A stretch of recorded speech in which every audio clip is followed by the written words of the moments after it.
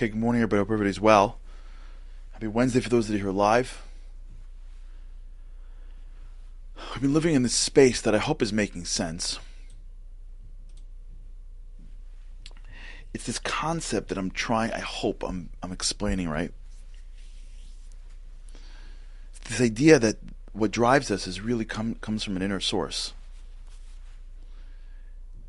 And if we end up taking the drive that's inside us, that's deeper, processing it through the lens of a physical need, going to the world looking for some physical impact and getting something physical, and that's it, we never feel fully satisfied. So let me give you an example. Let's use the easy ones. A person feels like they're not eating healthy enough. Okay? The desire to be in shape, I believe, comes from this inner desire, spiritual desire, to use the material world properly. If a person is not eating right, there's a spiritual piece to it. Food is a tool. Food has a lot of holiness to it, believe it or not. In fact, many spiritual leaders that I've seen, many Jewish leaders that I've read, speak about this idea that it's very hard to grow in spirituality if you have no control over what you eat.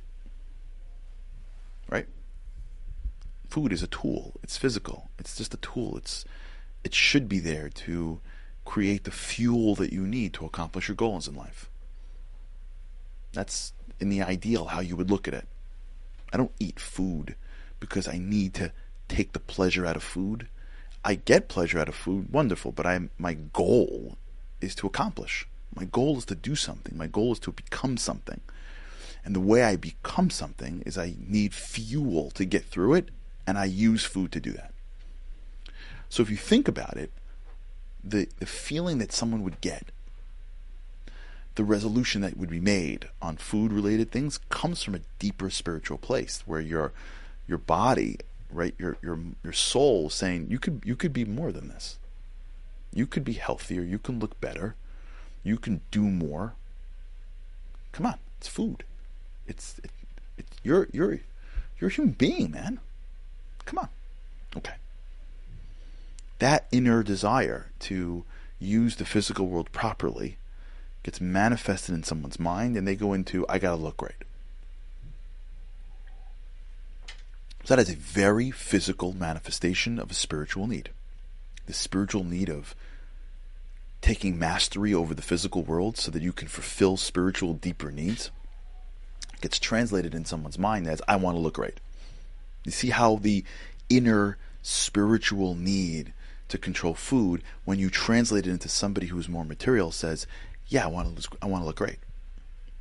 Okay.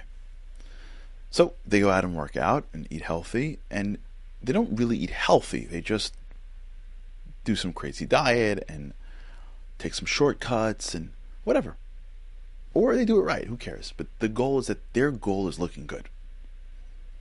But then they put on their outfit and they look good. Or better. And they go out into the world and somebody says, you look amazing. With me still? Okay. Now, they feel that they did it for this reason, right? That feeling they had 6 months earlier when they looked at themselves and I gotta look better, and they went out and did all the work, that feeling that they had was, I'm going to get to a place where I look good, and I look so good that someone's going to tell me I look good. It's not just I'm going to feel good. Or they feel good. They see it in themselves, let's say. That's a very physical impact. They're judging work based on a physical impact, someone else's opinion. Or their opinion of themselves vis-a-vis how you look to the rest of the world. Or they were once an athlete and now they get to remember the good old days. Or whatever. Like, the idea that there's some physical impact that's going to happen to them when they achieve their goals. And so they do, and they achieve it. And you know what happens after that? It's not so great afterwards. All right. They go to bed at night and they're the same person. They don't feel fully satisfied. They feel better about themselves, but not like fully satisfied. So the next day, and the next day, and the next day. So what ends up happening now is the body starts to adjust to the physical impact. Now, the way it works is that, like we said earlier with the flowers, or whatever my buddy bought his wife, whenever your brain orients against something, it stops becoming interesting to it. So at some point, the physical impact that you have, which was losing weight and looking good, it stops working because the people around you aren't as interesting. So you may take it to Instagram after that and start posting stuff so that more people comment on you. Or you may push it further. Or it may be athletics, so you may not run 5 miles, but you run 20 miles. Whatever the thing is, you need to feed the physical beast, because the physical mind, the material mind, never gets satisfied with just a physical input. And then at some point, that gets boring. And then once that gets boring, there's nothing deeper than that. And when there's nothing deeper than that, either it's habituated, so it's your life, which is fine, or you slide back because it's not delivering for you what you hoped it would deliver for you, and it's not worth it. It's not worth passing up on dessert every single time for nothing. You see, what happened along the way was that the person was looking for the physical impact, and that as the goal of the action. Now imagine as if someone takes a little bit of a different approach and feels this feeling of, I gotta lose weight. Now their soul is saying, yeah, of course you do. You gotta be healthy. You gotta control your physicalness. And they use it, I gotta look great. Okay, they're physical. But as they're working to look great, what they're hoping for is not that someone else says you look great. What they're working on is the action. And they're delving into, why do I eat this way for? What's my relationship to food? They're trying to get into the action of eating, the action of choices, the action of being healthy. What do I got to be healthy for? What's the point of this whole thing? They're not thinking, when I'm done, someone will say you look great. They're not even thinking, when I'm done, I'm going to run 5 extra miles. They're not thinking, when I'm done, I'm going to be like I was when I was 18. They're thinking, how do I get better at this thing called controlling food? Yeah, I'm sure people will think I look great, and there's pleasure in that. And why shouldn't you enjoy pleasure? And it's walking in, and it's someone thinks, great. It's pleasure in getting physically rewarded. But you're delving into why you're doing this for, and how do I do it better? And if you do that long enough, what ends up happening is, if you think this through, it starts with your soul, the deeper meaning, a real purpose. It floats up to the physical mind, and it gets manifested as a desire for more physical, in this case, more attention.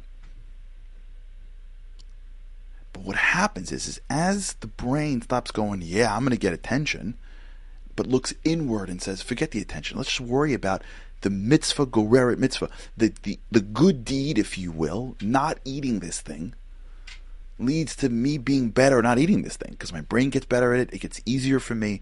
My brain orients around it. I'm thinking about it more. I'm more mindful of what I eat. Now I feel like I have more control than I ever had before, so that I can look into what foods make sense to me. What happens as you look inwards, you know where you go when you go inwards? You go in. So now your brain is free to go, well, why am I doing this in the first place for? Is there something deeper that's leading my action?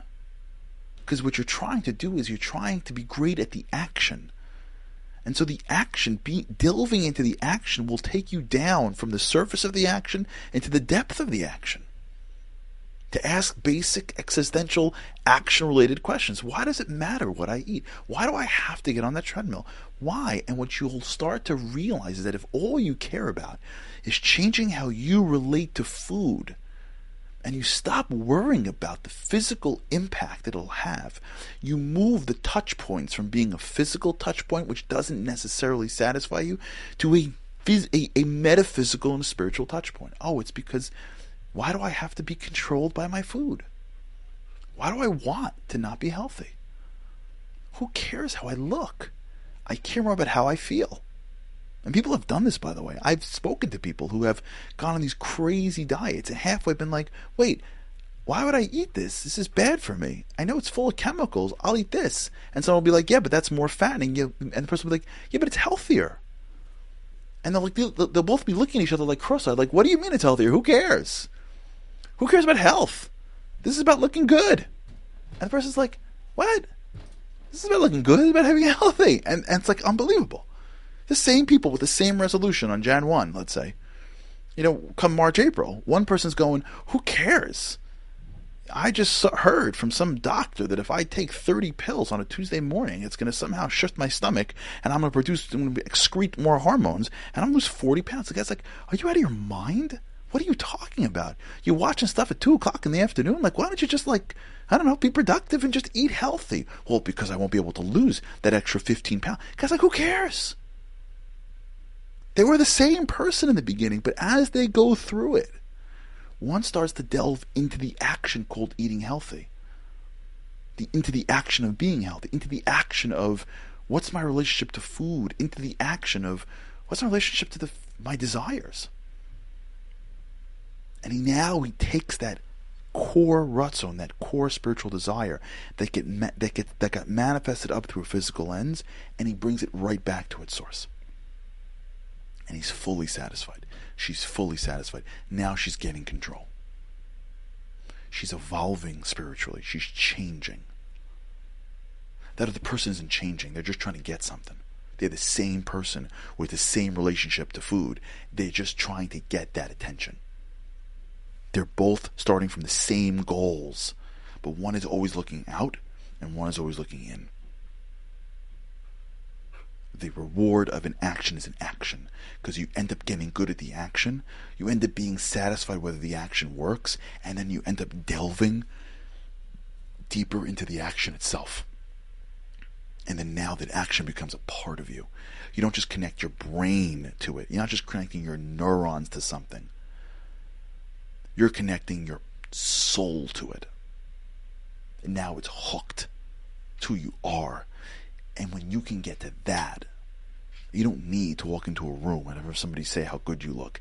You're so fully satisfied with who you are that the outside impact becomes less relevant. It's nice. It's gravy. Contrast that with the other person who's never delved in. Impact. At some point, they're taking shortcuts. They're doing things that are really harmful for their body because it's getting them closer and quicker to the impact. Then they get the impact. They win the race. They look good in the dress for the wedding. They walk into a room, people comment. But they're the same person they were before they even started this thing. And the minute that impact stops becoming interesting, they're gone. We start again. And we start again. Round and round we go. All right, we'll talk about this. All right, everybody, have a great day. With God's help, I cannot wait to see you again tomorrow. Have a great day. Living on a lifeline. The world doesn't ever seem to change. Looking for the sunshine, but you're caught up in the rain. It's like your eyes are wide open, but you cannot see. You're watching life pass you by like 1, 2, 3. Walking in destruction, the winds of life blur your vision. All the devastation forever feels like you're on the run. It's time. No one else can set you free. You're locked inside, and only you have got the key.